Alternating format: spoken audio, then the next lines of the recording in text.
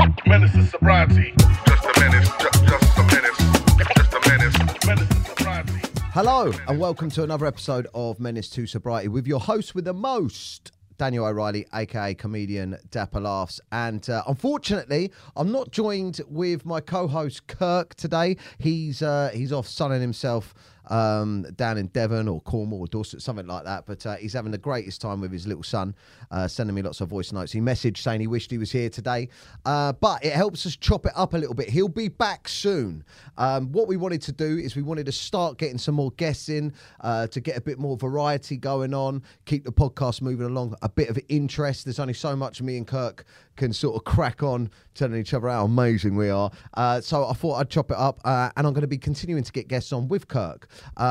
But let me introduce you to who I've got today. Very interesting story. Really excited about this. I'm going to introduce Joe Sealey. He's currently starring in The Housewives of Cheshire with his wife Nicole. Former West Ham United football player, son of late Manchester United goalkeeper Les Sealey. And at the age of 18, Joe lost his father and his football career. And yeah, then he went into drugs, goes on to sobriety. I'm not going to overdo it. Let's get Joe on to tell the story. Joe, how are you? I'm good. I'm pleased to be here, Dan. How are you? Yeah, good, mate. I had to read it off here. I had to read it because otherwise I end up just like, who knows what I'm going to say. And yeah, man, you got in touch with the Instagram. Yeah. And then my PA passed me the book. You got the book here and told me a little bit about your story. I had a couple of clips online, and I thought, you know what a brilliant, different story. Because we've had a few people that are in the media on here before. We've had like industry experts, psychologists, people that have written books. Yep. We've had some normal folks. So I'm trying to chop it up. So I was really interested in your story. So thanks for joining us. Pleasure to be here.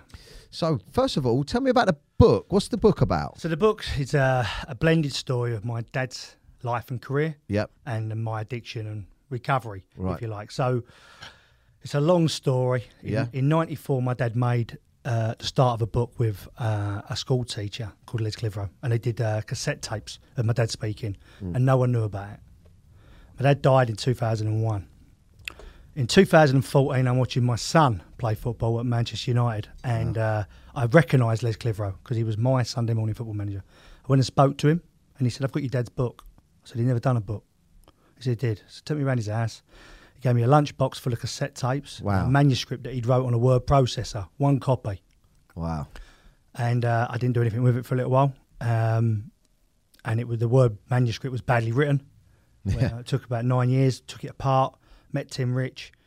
They put the tapes and the manuscript back together, and he said, there's only 60% of a book. We need to start interviewing you. Started interviewing me. He said, "What was it like when your dad died?" I told him what had happened to me and my journey, and he went, "Oh, we need to blend your story with your dad's." Wow. And that's where this book's come from. It's been #1 now on Amazon for 8 weeks. Wow. We've just had 3 doc offers on it and a drama.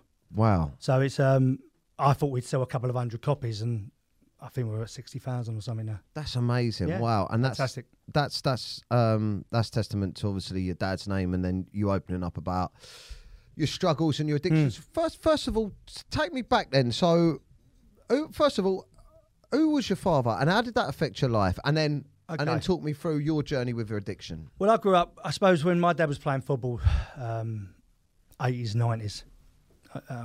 So he played 70s, 80s and 90s and died in 2001, but still playing in 2000. It changed massively because of Premier League coming. So he went from Luton Town, which at the time were a top League One club. Yeah. I played the cup finals there for 7 years and moved to Man United.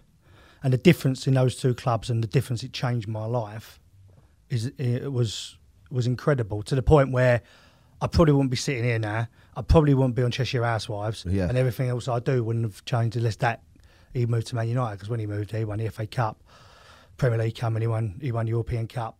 And he became like a household name. Household name, more famous. So, like, for example, difference at Luton, we lived a normal life, what I perceived to be a normal life anyway, and went to Man United, and then you couldn't walk down the street. Wow, yeah. Now, I was always really proud of that. I don't know how my brother feels about it. He doesn't have had the problems I've had after. But I was always really proud of it. But I think for me, I'll talk about this later if you like, but I identified as a lot of things throughout my life. And as a kid, I identified as Les Sealey's son. Right, okay. And I think later on that became a problem for me. Because you lose your own identity. Correct. Yeah. So it was that, and then it was Joe Sealey. I played for West Ham. So it was always... You weren't yourself. We're never good enough. Do you know what I mean? So it was always me and a label that made me better than... Yourself? Whoever else I'm talking to, or myself, yeah. Oh, wow, yeah, okay. Do you know what I mean? So it's like one upping in it, I suppose.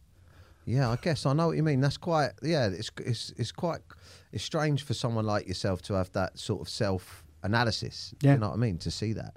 But yeah, carry on. So...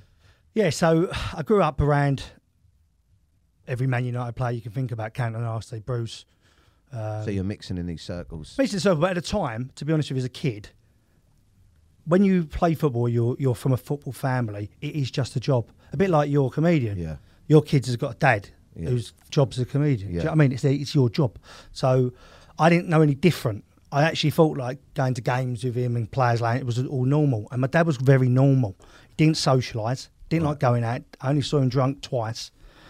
Would always be at home. I didn't realise that people's dads weren't at home when they got in from school. My dad was always indoors. So like I'd get home at 3. My dad had been in since 1, laying on the sofa, smoking a cigar, drinking black coffee and eating an ham sandwich. Do you know what I mean? And that was my dad. So, I didn't have these outside experiences of, I suppose, of life. Yeah. And then when you start playing football, you get put in such a bubble that I still didn't know. Right. Yeah. You know what I mean? Because everything all the way through my life up to a certain point was done. As in, if I needed a dentist, if I needed a doctor, if I needed some trainers or kit or whatever it was, I didn't have to go to the GP. Yeah. And then when that bubble burst for me, I didn't know how to make a doctor's appointment. So, oh wow. Yeah, it was bad for me. So what talk me through that. So how did if you don't mind me asking, how did your father pass away? So my dad died of a fluke. Went out on a Sunday morning, completely fine. And when you play or you play sport, any professional sport, and you train for that amount of time, your heart grows. Your heart's a muscle, not an organ. Yeah. So his heart was twice the size, and one of his arteries flooded, and it could be happening to a normal person every day of the week, 24/7, or even something like 45 stone. You wouldn't feel it because his heart was that big. As his artery fluttered, the amount of blood in it made his heart explode. Fucking hell. So he died in the afternoon. So he died. What he managed to do was get himself to Southend Hospital because he'd retired and he bought some property. So he was doing one of the properties up in Rayleigh himself. And he managed to drive himself to the hospital, but getting out of the car door, standing up, killed him. Fucking hell. So his heart exploded. You don't realise every time you move, this is how I explain, every time you move, stand up, your heart beats a little bit more so you can move. So he got out of the car. By the time he stood up, shut the door, bang, on the curb outside A&E. We got the phone call, went down and he's dead. Oh, I'm so sorry, mate. It was one of those things. It was a 1 billion to 1 chance. They said he'd had all of his scans every year. It wasn't a health-related illness. Yeah, I can relate to that. My father had a stroke. We went away to Vegas, and I always think maybe it was something to do with the flight. It happens with people, the blood clots and all that. And then I got the phone call that he'd had a stroke, went in, and then a couple of days later he was dead. And it's weird. It's weird when it happens because it's your life and it's happening, so it feels real. Yeah. But also it feels so surreal, and then suddenly your whole life, the landscape of your whole life is different. Yeah. Your relationship with your mum's different, your mum's different, your family's different. So was that a big turning point for you? Is that because for me, that's what really kicked it. Like I was using drink, because I was using drink and drugs before that sociably and enjoying it. Yeah. But for me, when my father died, that was when it really turned into a coping mechanism for me. So for me, my journey's, I think, unusual and a little bit different because I played professional football. I actually got injured the week before he died. Right. So, okay. What, serious injury? Well, it retired me. Oh, so fucking hell. I had to retire the week before. Well, at that point, I knew I had to retire, but no one had spoke about it because I did this big operation 2 years before on my shoulder, and it dislocated. I was a goalkeeper. It dislocated again, and I always knew if it goes again, I'm done. I did it the week before. So I never drunk, and I'd never tried drugs at that point. So, but yeah, you drank at all? A couple of times, but nothing. Right. Okay. When I was playing football, that's what I knew what you had to do to play football. Yeah. And then nothing else. I was tunnel visioned with that. I didn't want to do anything else, and anything that got in that way. Like when I had friends from school that started smoking weed or anything like that. You were like, it just didn't interest you. Yeah, you had your own. I stopped talking to them. Right. Okay. If anyone was doing it, because I was that. I suppose Focused. I didn't know. Focused, and I didn't know. I was so naive around drugs. If you smoke weed and I was standing near you, I thought I might catch it, you know, and I'm going to fail a drug test. Right. At football. Do you know what I mean? So I just completely disassociated with anyone that did drugs. Wow. Okay.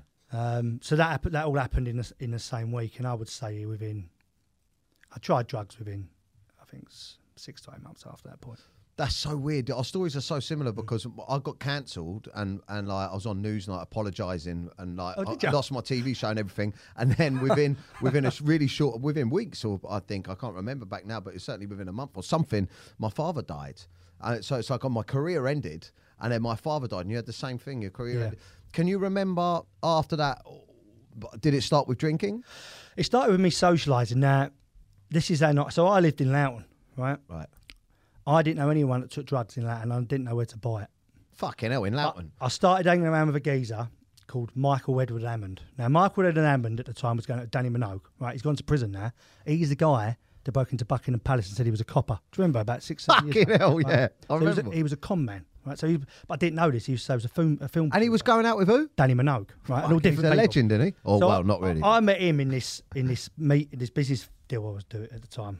Someone was trying to get me involved with, and I met him, and he started taking me to Manchester. Now, there used to be a place called Rectory in Wilmslow, now where I now live, but now it's a Miller and Carter. Right, okay. So I used to go to Manchester with him once a month and do some gear because it's the only place I knew where to get it, right? And then come back to Loughton and live normally for months. I didn't know where else to go. I couldn't get it. Didn't know anyone. Oh, right. That's how bizarre my life started. Eventually, obviously, you meet people in Faces or wherever else I was hanging around with, and then I could get it. Yeah.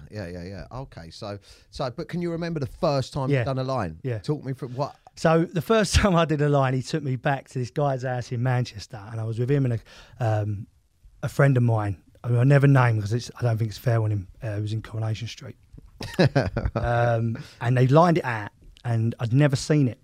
I'd never seen any drugs. Yeah. And they said, "Do it." Do you want some? And I did it. Now, I thought I was going to die, right? Because I was that naive to drugs. I thought that stuff kills you. But I did it. I think bit of peer pressure, being 19 and a little bit of wanting to be like these people who are older, 25, 30 years old. Yeah. And I did it. And do you know what? It made me feel better. It made me feel better because I say this all the time, I think drugs, at the start with how I was feeling around my dad and my career, drugs saved my life, is the truth. By the end, it took everything from me. Yeah. But at the start, it saved my life. It made me gave you something. It made me feel happy. It made me feel happy. And that one line, it was one line the first night, and I chatted shit for the next 5 hours, and then asked for another one. But it was already everyone else had lined it out because they do what people do that have done it before. But that one time, first time I did one. One line. It's funny when you Oh, look it back does now, yeah. And then, it grew from there quite quickly for me. Yeah. Quite quickly. Just on that, just before we progress, because I'm really interested in this. It's quite an really interesting perspective because for me, you started like kind of late, even though like 19. That's weird me saying late because that's still fucking really early. But for me, it was just like we were smoking weed, we were smoking pot. Never tried it. Yeah, and still haven't. And it was like a natural progression. We were just out drinking. Everything for us was like getting on the smash when I was like 13, 14, 15, going down the park and drinking. And it was just a natural progression. Everyone was doing it and I'd done it. But to you, it seems a little bit different. But did you when you said it made you feel better, do you think it made you forget and like escape? Is that a way of looking at it? I think I think I was probably suicidal looking back now, and I had severe depression. And I think that was the first time, not so much that night, but what I ended up doing later on, that I felt happy. It made me forget. I didn't feel how I felt. Yeah. Do you know what I mean? I can't even. Yeah. I think this is such an important point because when we're going through things, like as kids, as young boys, but maybe and women as well, but definitely as boys, it's very difficult. Like, we should be taught that like there's no teaching around mental health and stuff like that when you're a kid, like saying like when bad things are going to happen, you need to work on your mental health, you need to do stuff, because essentially what if someone was with you then, someone should have sat you down and said, right, your father's died, you've lost your career, you need to throw yourself into something to distract yourself, you need to get through this next year. But what you did really is you went and found something to distract yourself with. Yeah, correct. I mean, there was a few things around it, and I talk to people now who have lost a parent, and I think the main thing is they need to talk. Yeah. So what I did was, because I was the oldest, I thought, and my mum and dad were together since they were 12. Oh, so it was a big thing for my mum, and my mum's quite soft. yeah. My brother's a bit like that. I'm a bit different. So I thought I had to be the man of the house. So I wouldn't cry. So what I used to do is get in the shower in the morning, lay in a pool and cry my fucking eyes out for 10 minutes, get out of the shower and try and be all right. Yeah. And I shouldn't have done that. Do you know what I mean? That took me 10 years. You kept it to yourself, yeah. Yeah, and I shouldn't have done it. And there was lots of different things. I thought I killed my dad. So for a long time, I thought my injury and that stress killed him. Oh, man. And I actually said it to, a few years after, I did go and see the doctor at the club. And I said it to him, and he said, I can't tell you, that ain't true. Right? He said that to you? I swear to God. I come back from Malia, and I'd been on it for like 3-4 days in Malia. And I come back and I said to him, I need some help anyway. So just took me to see the club doctor. And that's what he said to me, yeah.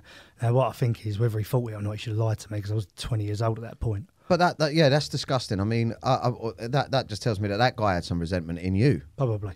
Maybe he saw how you were treating yourself and just wanted to give you a kick up the arse. Maybe. Well, it is what it is. But, Yeah. and, you know, as I got older and I actually learned what happened to my dad, and I knew anyway, but I'm just looking for something to blame. Yeah, well, what did I say straight away? We went to Vegas. I took my brother and my dad to Vegas. That's what I said straight away. And I always tell myself, you know, I said to the doctor, could the flight have done it? Because he had a blood clot that they think started in his leg. Okay. And you get that from sitting. And I also had to make the decision to turn the machine off and all that. And my relationship with my brother and all of this has been, and you blame yourself. And if you go to a counsellor, this is the big thing. If you've gone to a counsellor straight away, a counsellor would say, what you're going to do is you're going to blame yourself for this, what you're going to do. And you relate to what they're saying, and it helps clear everything up. But I'm really sorry, man. It's all right. It's but right. So you found the drugs, and then it started becoming a bit of your life. It's just weekends at this point, and then your social circles sort of changed. The social circles quickly changed, because most of my friends were footballers. And they ain't out sniffing gear. No, but they also tried to help. I wouldn't say none of them got rid of me, but I got rid of them quick, because as soon as you're acting a bit odd and it's a bit much, someone says something to you, You're like, can fuck off. Yeah. You don't go out with them on Tuesday no more to Funky Buddha, are you? You're going to go out with so-and-so, and you're going to go here on. Yeah. You know what I mean? But I think for me, very, very quickly, I escalated to not leaving my house and doing it by myself. Quicker than most people. Because I think even now, I never liked nightclubs or pubs. I never liked it. And I never really liked the taste of booze. So I sniffed every day. Wow. Not drinking. Oh, you went to that quite quick. Like within a year, within 6 months of my first line, within 6 months to a year of my first line, I'm sniffing every day. Yeah, that's heavy. All day, every day. That's heavy. You know, and it escalated with me letting a drug dealer live in my house, and I'm still buying the gear, but I've got it there all the time. Like, It's mad, isn't it? That's how mental I was. So I'm fucking letting him live with me for 6 months, but I'm sniffing, but paying him for it. Drug dealers are the best businessmen, aren't they? They fucking know. Do you know what I mean? But it's like, you can laugh now. Yeah, but if you see someone that's, how mad is this? That after my dad died, I broke up with my missus. I moved in with my drug dealer. Fucking there you go. I lived above. He had a 3-story house, and I lived above him for a little while. But why wouldn't you? And he was like, yeah, I know. It's mad though, isn't it? But we never see that as our addiction. No. Yeah. I know. You don't. But So that was happening to you. And when that first started, did you see it as like, do you know what, things are hard, I'm going to do it, or I think this is a problem? no, at that point I thought it was fun, and I just thought it was all a game, and I felt it was the only time I felt happy. Yeah. That's the truth. Yeah. I was miserable. Yeah, because you know what I think that is, because, and this is what keeps me sober very much at the moment is, and I had it this weekend actually, because I was out gigging and I was around a lot of drunk people, and now I look at drunk people very nervously. It's very weird, you know, when I see drunk people sort of out of control a little bit, and I look at them, I feel quite uneasy now, and I don't know if it's because I'm scared of being drunk or scared of them, but I think it's because I see myself. What I loved was losing control. I loved it. I loved, like, you know, so say for instance, this is my life normally. When I'd had a drink and a bit of gear, I was like, woo! I'm like, yeah, this is fucking fun again.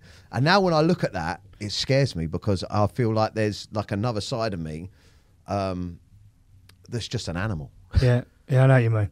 Mine was different. So like, I think of my using as probably fun for 6 months, and the rest of it was sad, lonely, suicidal using. I mean, I was sniffing at my worst 10, 12 grams a day. Fucking hell, man. Like every day, all day. For How did you have the money for that? So I was running a business. My business ended up selling. I was borrowing money from my mum, selling stuff I owned. I was still managing at that point when I worked. At that point in my using, when I was heavy, but my heavy was between 20 and 22, 23, heavy, every day. I'd fund it however I could, but I'd managed to function. But people around you must have known you were fucked. They must have, but I was still good at what I did. Yeah. So I wasn't that person that didn't operate. Make money. I still did, but I borrowed probably in total, I'm not joking, I must have borrowed 30, 40 grand from my mother. Do you know what I mean? Because at that point, she didn't know what she was doing. She was just giving me money when I asked her for some, and I was giving her some back. You know, the usual stuff. Yeah. You know, and I let him live with me, didn't I? For free. So then I was nicking a bit of gear off him as well. Do you know what I mean? So buying some off that dealer, off that deal. Do you know what I mean? Using dealers differently and all that craziness. And then I got to a point, and I remember this. My mum went away to South Africa for 10 days. Right? She come back and I ain't slept. Right, for that whole time? For that whole time, right? And I ended up passing out in my office in a chair for like 2.5 days. And I woke up, my mouth was covered in sores, and I thought, wow, I'm going to die. I'm going to die. And I don't want to die. And fucking hell, man. I stopped. I didn't stop, but I stopped doing that, what I was doing. I never went back to every day again. I was still using, but I wasn't. Maybe then I was using twice a week. And I curved it. Because it was getting to a point at that point where, even at that point in my life, I knew I was fucked at 21. My 21st birthday, I sat indoors. I bought a quarter of an ounce, a bottle of Jack Daniels, 2 bottles of wine, and I sat there for 3 days. And I thought it was good. And after that, I thought, well, you're fucked. So I knew I weren't right. I weren't like everyone else. Yeah. And by the end of that 22, 23 period, I didn't want to do it anymore. I was doing so much because I was buying it and then trying to sniff it to get rid of it. Yeah. But then when I didn't have any, buy more. Do you know what I mean? I know what you mean. You're thinking that if I just do this, then it's done, and then it was just a mental cycle I was on, and I tried to stop, and I stopped, and I started, and I went to AA, and I went to CA, and I couldn't stop, and I kind of, I suppose, in effect, become a little bit more healthier around it again, and I'd use it, go out sometimes and use it, and but then still I'd still be going 2 days later, but not heavy. Yeah, it's still heavy, but not heavy. And eventually I become a binger. Yeah. Well, look, what I'm seeing 100% is that's how you coped with your father's death initially, and you're obviously you're a successful businessman. Yeah, you're a very successful businessman. You're obviously quite driven. Do you think that that sort of hyper focus and drive funnels into addiction as well? Do you know what I mean? Like if you're all or nothing with everything else you're doing, like, because if you're going to be a footballer, right, it's like if you're going to be a boxer or something, your whole life has to fucking revolve around it. That's it. Yeah. It's not like having a 9 to 5 and then in the evenings and the mornings you're just chilling out. It's like your whole life. And then with business as well, because you've grown some big companies. We'll get into that in a minute. But and do you find that, because what I always try and do is I try and think to myself, what have we all got in common? It would be good if Kirk was here actually, because he was very similar to the way that you used. I was much more of like a binger. I mean, I did go through a period, I think, when my father passed away, where I had a couple of moments where I was like, you know, during the day, I'd been drinking, and then I was like waiting to go in my house and having a couple of bumps and that during the day. And then I was like, do you know what I mean? But I really didn't give a fuck when my dad died. I had this attitude in my mind where I was just like, well, fuck the world then anyway. Did you feel like that a little bit? Or I just couldn't stop, Dan. Dan, the truth is, I mean... You're just compelled? I was compelled. I mean, I just couldn't stop. I mean, I didn't want to stop, I couldn't stop, and I didn't know how to stop. Fucking hell, yeah. I was fucked. It would have killed me. I was lucky in a few things happened. I met my wife. My wife right, okay. Don't drink, really. Like, I mean... How did that come up? I met her in one night, so this is the truth. I met her in 195 in Epping on a Thursday night. Right. 30th of November, 2006. And, And that night, I believe, saved my life. My wife don't drink, never used. I mean, literally, fucking, I see her probably have 5 glasses of wine here. She's so annoying. Yeah. So leaves a little bit of wine in the glass and fucking, Yeah. you know, ain't bothered about it. And complete opposite to me, but actually, it's the thing. If I was with someone like me, I'd be dead. And I met her, and I, you know, at that point, I was using it if I was out, but I weren't using. I had half a normal life at that point. I was 25, half a normal life, and I married her 18 months later. But at that point, I was messy. I got a bit more messier. Right. Okay.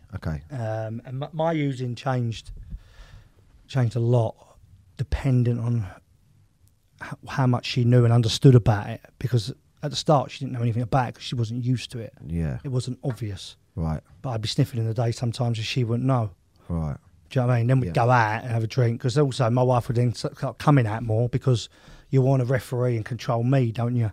Yeah. Because if I'm going out by myself, fuck me, I could be, 2 days, 3 days before she sees me. Yeah. So then you start getting like man marked, don't you? Yeah. But actually, it's for my own benefit, and she's going out more because of me and stuff like that, and it's just a mess. Then she starts noticing a bit. I notice in a bit. I become more secretive.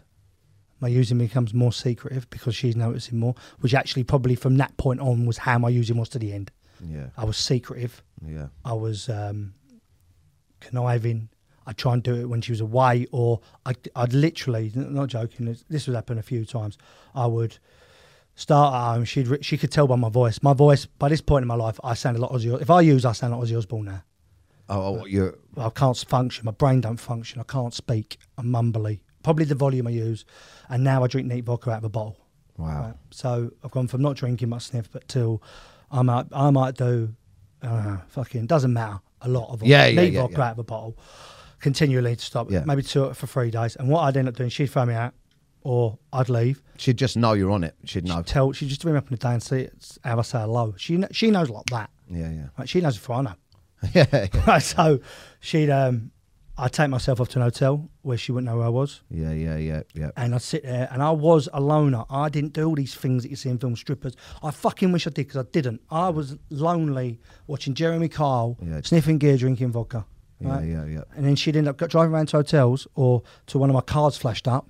Fucking hell. To come and save me out of that bed, save me out of that room.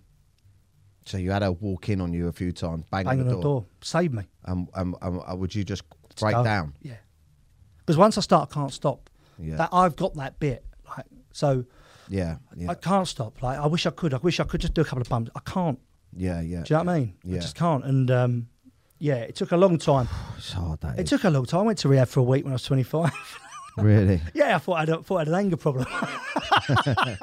Really? Yeah, I swear to God. I got put in I got arrested, so I went and I was in Loughton.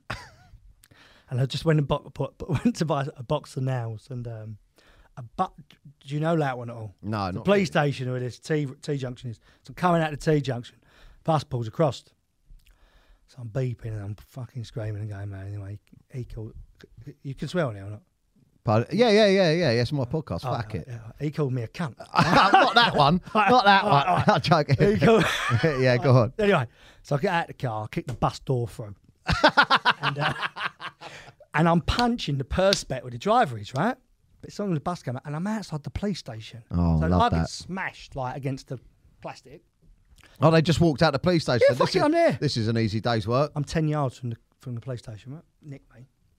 Ended up dropping the charges because you get him on camera calling me the cunt. So that happened, and a few other Was things. you drunk or? No. Come down. Come down. I was angry all the time, mate. Yeah, come down does that, doesn't it? I was angry all the time. And that happened, and I thought, I've got an anger problem. Yeah. Not a drug, but I've got an anger problem.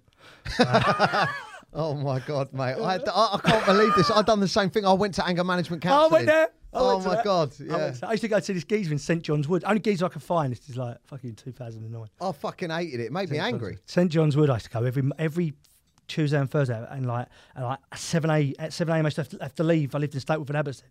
I used to have to leave at 5.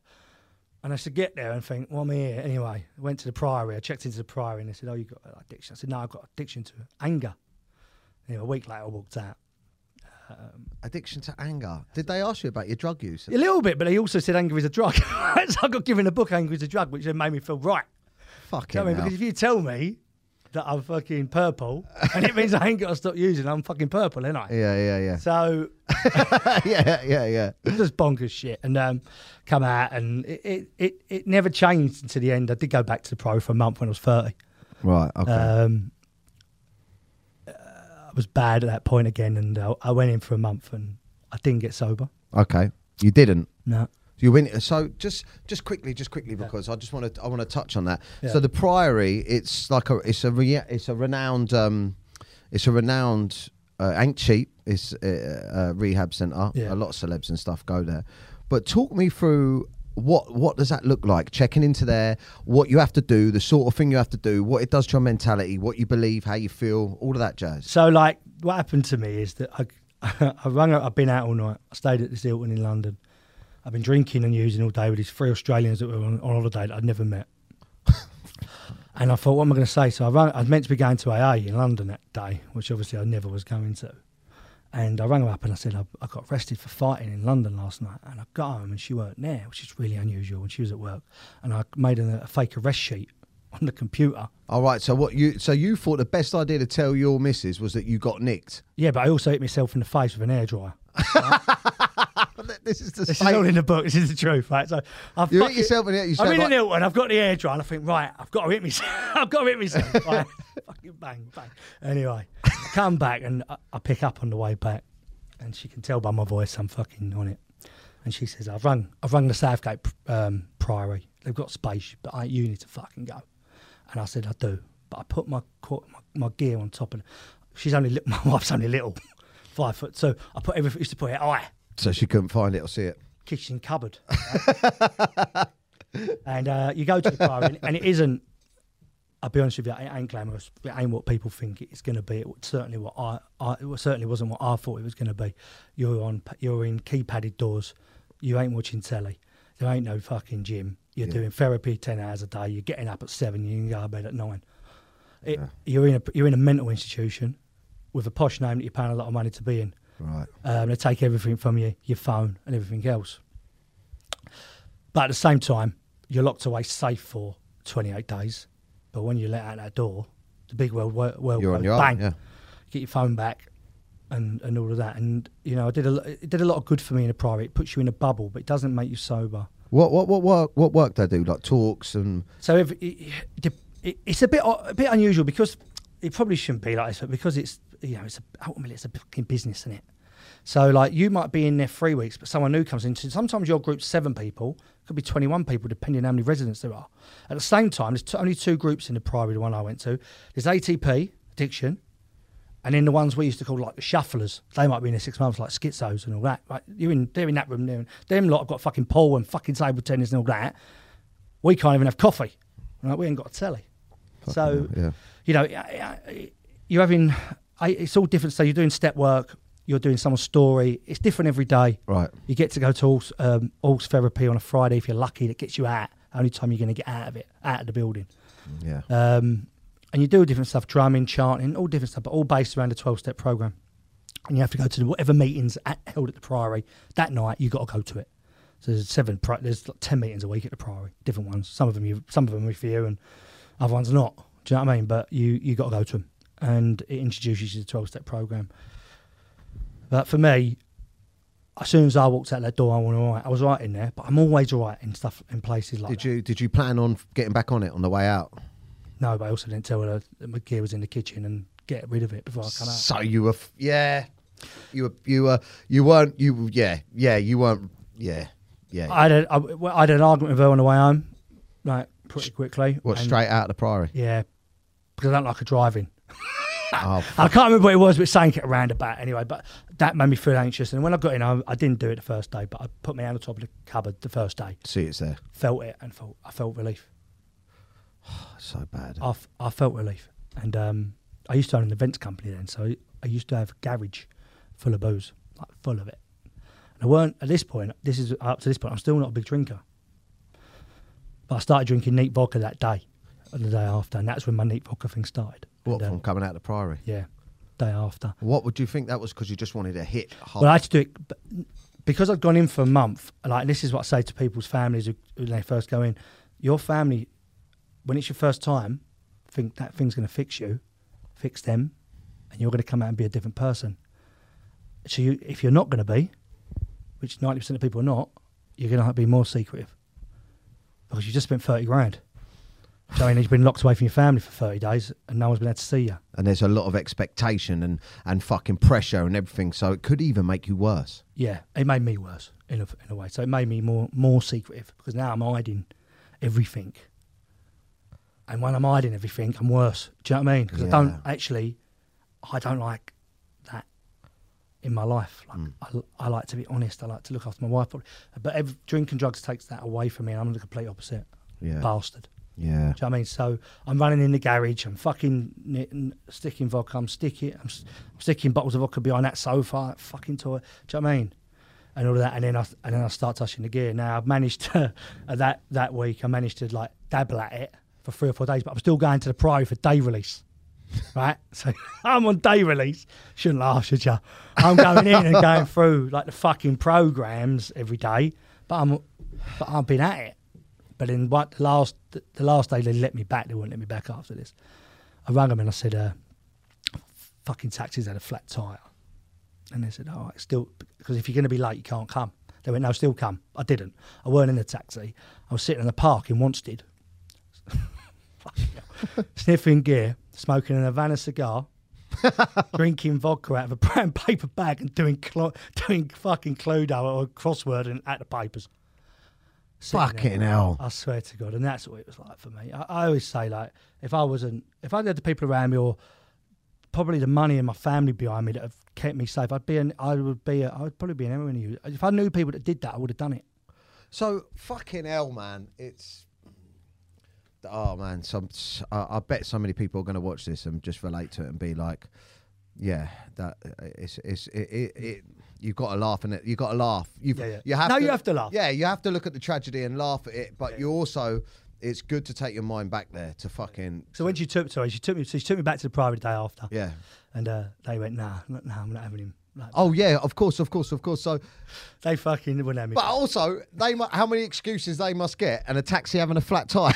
So they said, nah, like you can come back in as a resident, and I was like, nah. Anyway, she tried to run me over in the car park, my wife. What when she sped off? No, she just tried to fucking run me. Sorry. Hit a tree. I was banned from driving at this point as well. Okay. And oh my I did God, go such drama, man. Yeah, and that was a Friday, and I did go to CA in the Priory that night, and at that point I got a year sober.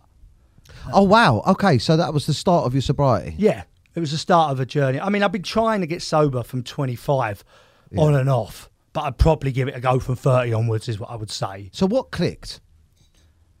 I don't think, Dan, I ever wanted to do it. I never wanted to do it. Right. I don't even know why I did it. I wish I did. I always wanted to stop and I never enjoyed it when I did it. And it always ended bad for me because I'd go for so long. Fucking hell. So it was always horrendous. And I'd always do stupid things. So it wasn't like I was having fun and I was out with different people. I was with no one. So I lived a very sad, lonely existence when I was doing it. And I like my life. I've always liked my life at home. Like, it's like my main thing. And I was destroying that. I was destroying my family, my kids, my wife. I do dangerous things. You know, I drive. Yeah, I know. You know, stupid fucking shit. And yeah, so I got sober.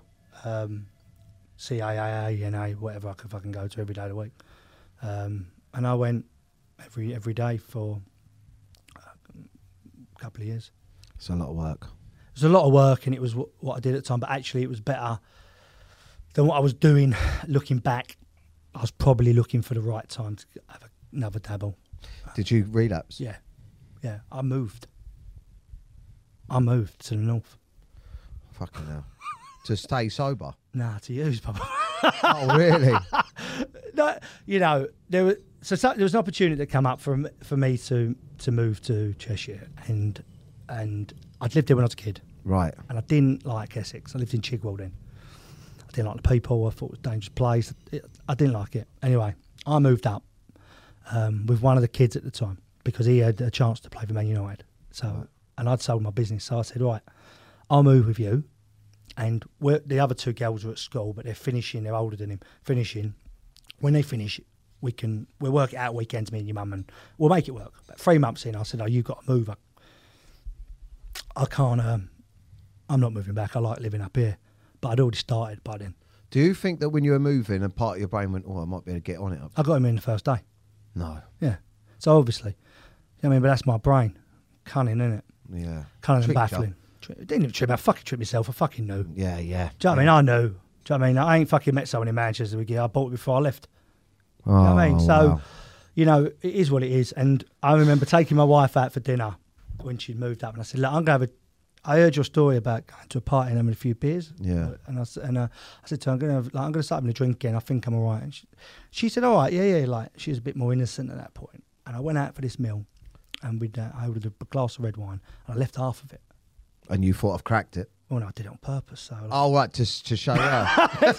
actually, do you know one of them times you having a drink, you don't really enjoy it? Yeah, it's one of them. Yeah, so I just left it. And she went, "I've never seen you do that before." I went, "No, it's different." Yeah, well, I'm different now. Yeah. And yeah, I weren't fucking different, was I? So gradually, not even gradually, it got worse. I started using it again quickly. And it was more secretive, and she was more on me, and it was more intense and more disappointments and more. But by this point, I'm doing it every 6 months. Right. I'm falling off. I'm going for 5 or 6 days. But then you're And cutting it I'm out. stopping, and I feel like shit, and she's fucking devastated again. I'm looking at her upset. Do you know what I mean? They're angry, but they're upset, and they're worried. It's a weird mix of shit. And disappointment, shame. Yeah. Did your kids know? do now. Yeah. I mean, I can't imagine they didn't. They must have known something was because She's the worst thing. yeah. I mean, like when I look at people drunk now, they're so obviously drunk to me, and when they're high, they're so obviously high. I imagine that kids, they must know when you're different. They must sense that we're different. Yeah, and nothing kids have a bigger sense of that, don't they? So, Yeah, definitely. You know, that's one of the things I regret the most. Yeah. But it's so strange to say, but you can't stop it.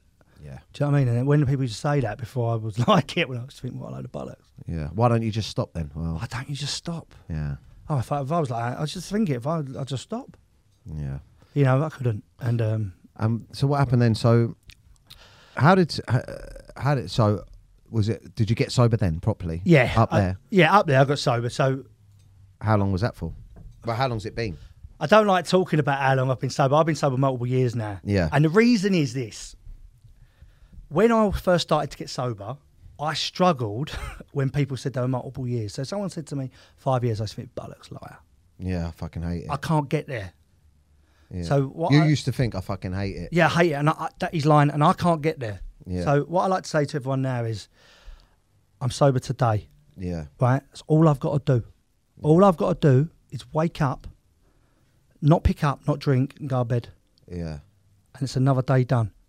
Yeah, I understand. I celebrated 10 months sober over the Congratulations. weekend, and I put some posts up, and I can understand how maybe that might make people feel a little bit shit, maybe. Yeah, no, I think some people, I don't know if I was odd with that, because I know in like meetings people want to know how long you are, and I'll say it in stuff like that, but publicly, I'm multiple years. Yeah. Yeah, I'm a long way off of it Yeah. at the minute. Yeah. But realistically, if you're out there now and you're watching this podcast, you, not you, and you're on it, all you got to do is not pick up today. That's great. And you're the same as me, and you're the same as everyone else. Because I heard someone say it early on. Someone said, I'm 6 years sober, and someone else said, yeah, so's my fucking dog. So, I mean, so, you know, it made me laugh. Yeah. But I used to literally go to meetings and so, like, my business partner's 22 years sober, right? Wow. And I used to hear that when I first come in. I used to just think, you fucking liar. Why are you here? Why are you in the same room as me? You fucking ain't as bad as me. Yeah. And so for me, keep it simple. Yeah, just like I'm sober today, yeah. All right, each their own on that. I respect what you're saying. How did and what's it like when there must be some sort of stigma attached to you being on like the Housewives of Cheshire thing, like a negative stigma a little bit as well. Do you know what I mean? Like being on Towie or all stuff like that. But how did that come? Because you're like a lad's lad. So, and to be on and you're a businessman. Yeah. So to be on something like that, is it weird? But you got recognised when we were coming in here. People I did, watch it. People watch. So that programme gets 1 million viewers a week. Fucking and hell. it's on in 24 other countries. Fuck. So I get people coming up to me from fucking Canada, all over the place. You wouldn't believe it. Would not believe the amount of messages you get. People love that stuff, don't they? Mental, innit? But this is why this is important, though, because people watch them shows and you've got a lovely life, and I have got a lovely life. But people don't realise what it was like. Yeah. So I had that lovely life, but my life was shit. Yeah. Do you know what I mean? I wanted to burn it down and I was horrible. Yeah. Do you know what I mean? And that's why it's important. TV might not like that I talk about this stuff. Well, it's tough. Yeah. Because it's the truth, and actually that might help someone. And it's great being on it. I don't drink on it, Yeah. you know, because I don't drink. We don't talk about it on it because they don't talk about it on there. Yeah. But that's up to them. It come around because my wife's completely different to me. I'm quite outgoing. I like social media now. I never used to have social media to show, but I like it. I like TikTok and stuff. But she's quite private, and I kept asking her. Near enough since we lived up there, she's always said no. Asking her what? To be on it. Oh, right, okay. So Why, did you know the people running it? No, they find you all through Instagram. Right.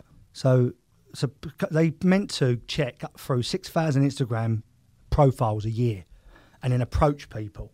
I said, this is how they cast it. Or people that people know. She kept getting asked.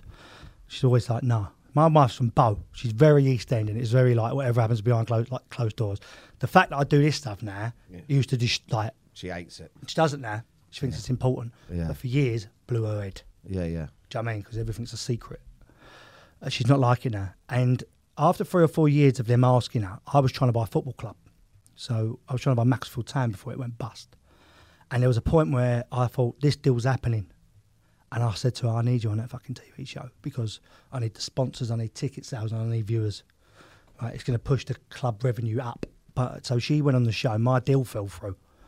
And then she's on it. But I think she enjoys it now, but she won't stay. We've done 7 seasons now of it. And a couple of specials. There's another special being filmed next week. Yeah, I love it. Yeah. I love it because I see it as fun. Now, I think the difference is between the people I know who used to be on Toei and us is everyone on our show's older and have had a career or got a career. Yeah. I think a lot of the lads that were on Toei... That it made them, yeah. Made them, and then they fall out of it, loose blur, and they don't know what to do with their lives. Yeah. And it's different. We've all got other things hopefully going on that this isn't the priority in ain't my career. So I just think it's fun. Yeah. And also, look, let's have it right. If you've got anything going on and you've got that exposure, it fucking amplifies everything. Massively. From a business perspective. Massively. It gives you the clout. Do you know what I mean? Massively. What do you do for business? So now, I had a sports agency for 12 years. Representing Players, footballers and boxers. This is through my addiction, really. And I sold that when I was 32. I got 8 figures. Wow, fucking hell. This is the other thing I did. I can't get that money. So every bit of money I earn still, I'll give to her. I have a bank card that I might have 100 quid on, and I have an Amex card that I use. And the reason I do that is if I'm going to go wonky, she can see every transaction then, and she knows who I am, and it'll stop me quicker. So I give that all to her. And now what I do investments. So I've just recently we've taken a large share in Mr. Whippy. Okay. So we've done Mr. Whippy. That's literally completed now. We're doing different licensed agreements into different products. So we've got a Mr. Whippy cupcake coming out in B&M, Own Bargains, and Morrison's. Right. In the next month. I own an alcohol brand, surprisingly. Oh, wow. With my wife that I haven't tried, called Truth. Bit of a funny one. Yeah, I had a beer show. brand. I had a beer brand. Did you? I had a beer called Laughs Beer. It was in a barrel. It was a barrel of Good laughs. name. Yeah, I've seen it. Barrel of Laughs. Yeah, I sold loads of them through lockdown, but I just left it. I couldn't. I've pushed it to the side a little bit, to be honest with you. One, because I don't like dealing with individual products. Because I have another business that sells other people's products. Yeah. But it's different than having your own storage and your own warehousing and all that. I hate it. So I'm doing a deal now with the distributor to take the running of it over. Yeah. We do that. I've got recruitment businesses. We kind of run a business a little bit like Dragon's Den, where you can come to us and we look at your business and different ideas. Just bought half an electrical company, DCM installations, and it can be anything. Yeah. I've just got this documentary deal done with this book, so that's going to kick off with all free media. Hopefully we'll see how that goes. But life's good, and it wouldn't be good if I was using. Yeah. And none of these things would be possible. Would you be interested in investing in film? Has anyone ever made money? I didn't say he's going to make money. Well, no, I'm just saying. And that's. It's funny that you should say that because that is the stigma around film, isn't it? I think the tax system caused that a few years ago. Yeah, of course. But I've made a few films. I've got a couple that are in post production waiting to come out. But I've written one called Sessions, which is about it's similar to our stories.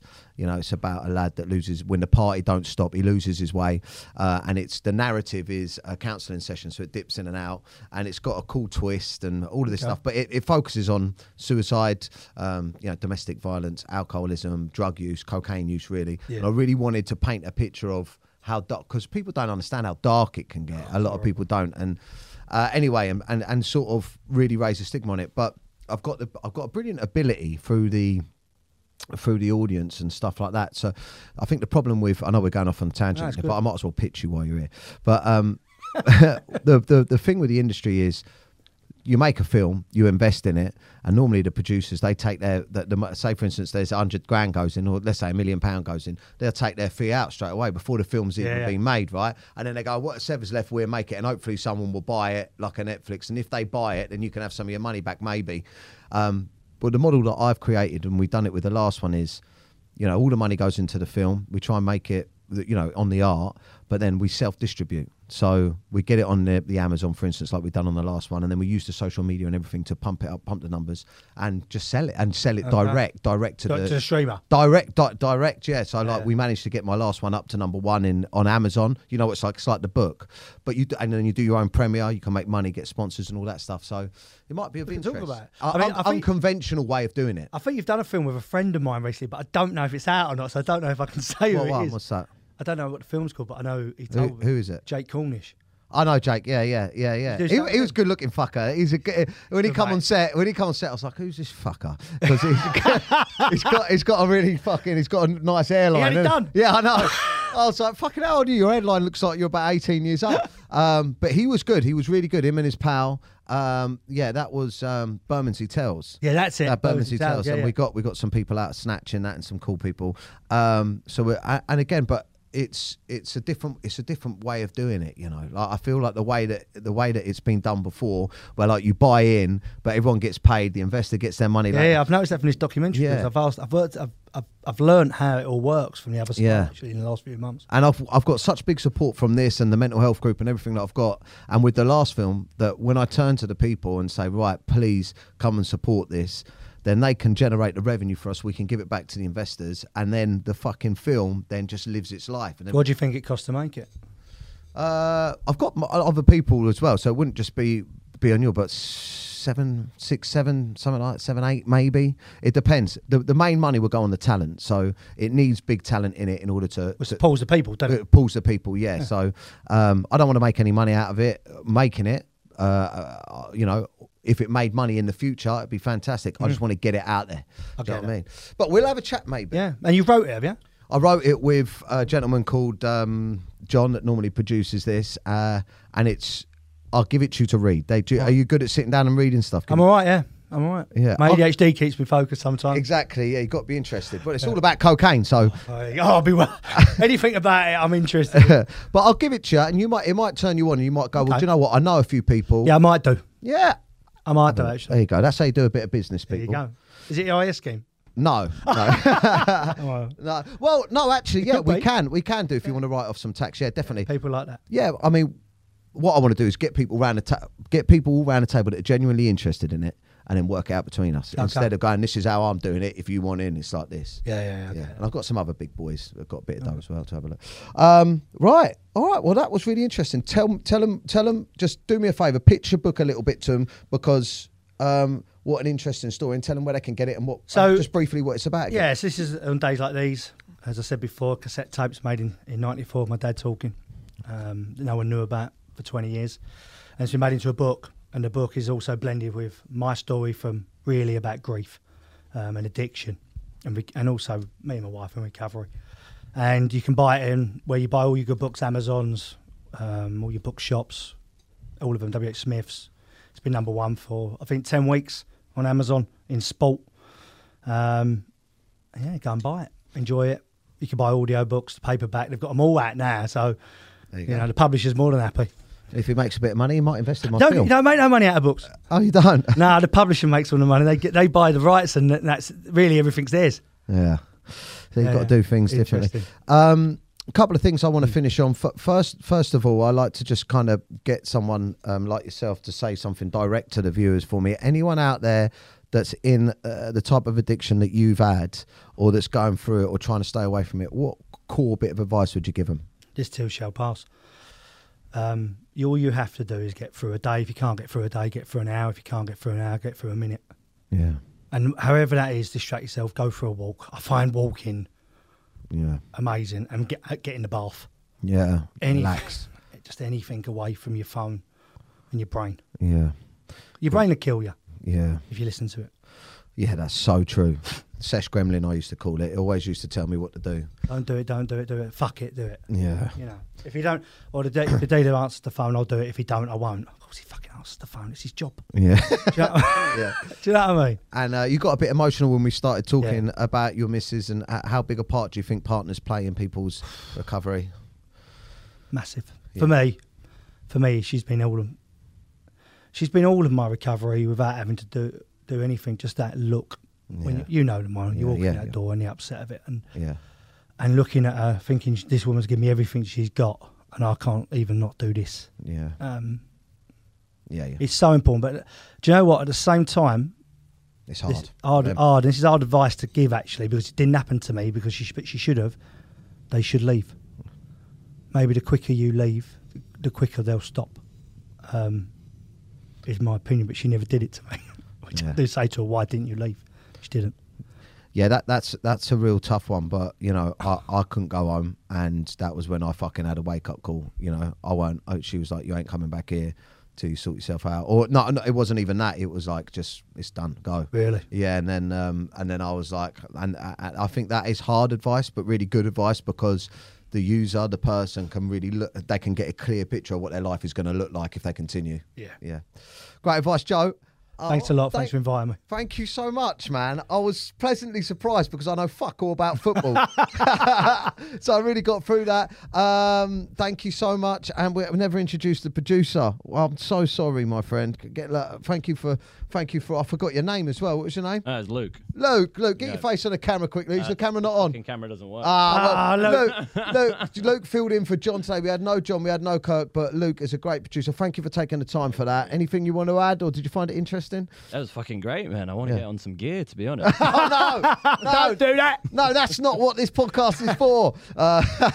No, but thank you very much, my friend. Really enjoyed that. Joe, thank you again. Where can they find you on Instagram quickly? Joe_Sealey1. Yeah. On Instagram. Yeah, and ping them a message if you enjoyed it. And as always, sharing is caring. Joe, thank you. Check out Joe's book, Sharing's Caring. Please share this podcast. Please let us know if you enjoyed having the guest on. We're going to do more of that. Who knows? You might hear from Joe more. I'm certainly going to keep in touch with him. Really interesting guy. Thank you very much for tuning in. That was another episode of Menace to Sobriety. Thank you. Bye. Thanks, guys. Hello! We are going to take the Menace to Sobriety to the live stage, and we need a live studio audience to interact with us, to come along, listen, laugh, and learn everything about sobriety, mental health, well-being, and just come along for a night out with like-minded people. We are going to be going live on the 30th of August, 27th of September, 25th of October, and the 29th of November. That's one a month. Get your tickets now. Come down, meet the team, and have some fun. Menace to Sobriety Live, coming soon.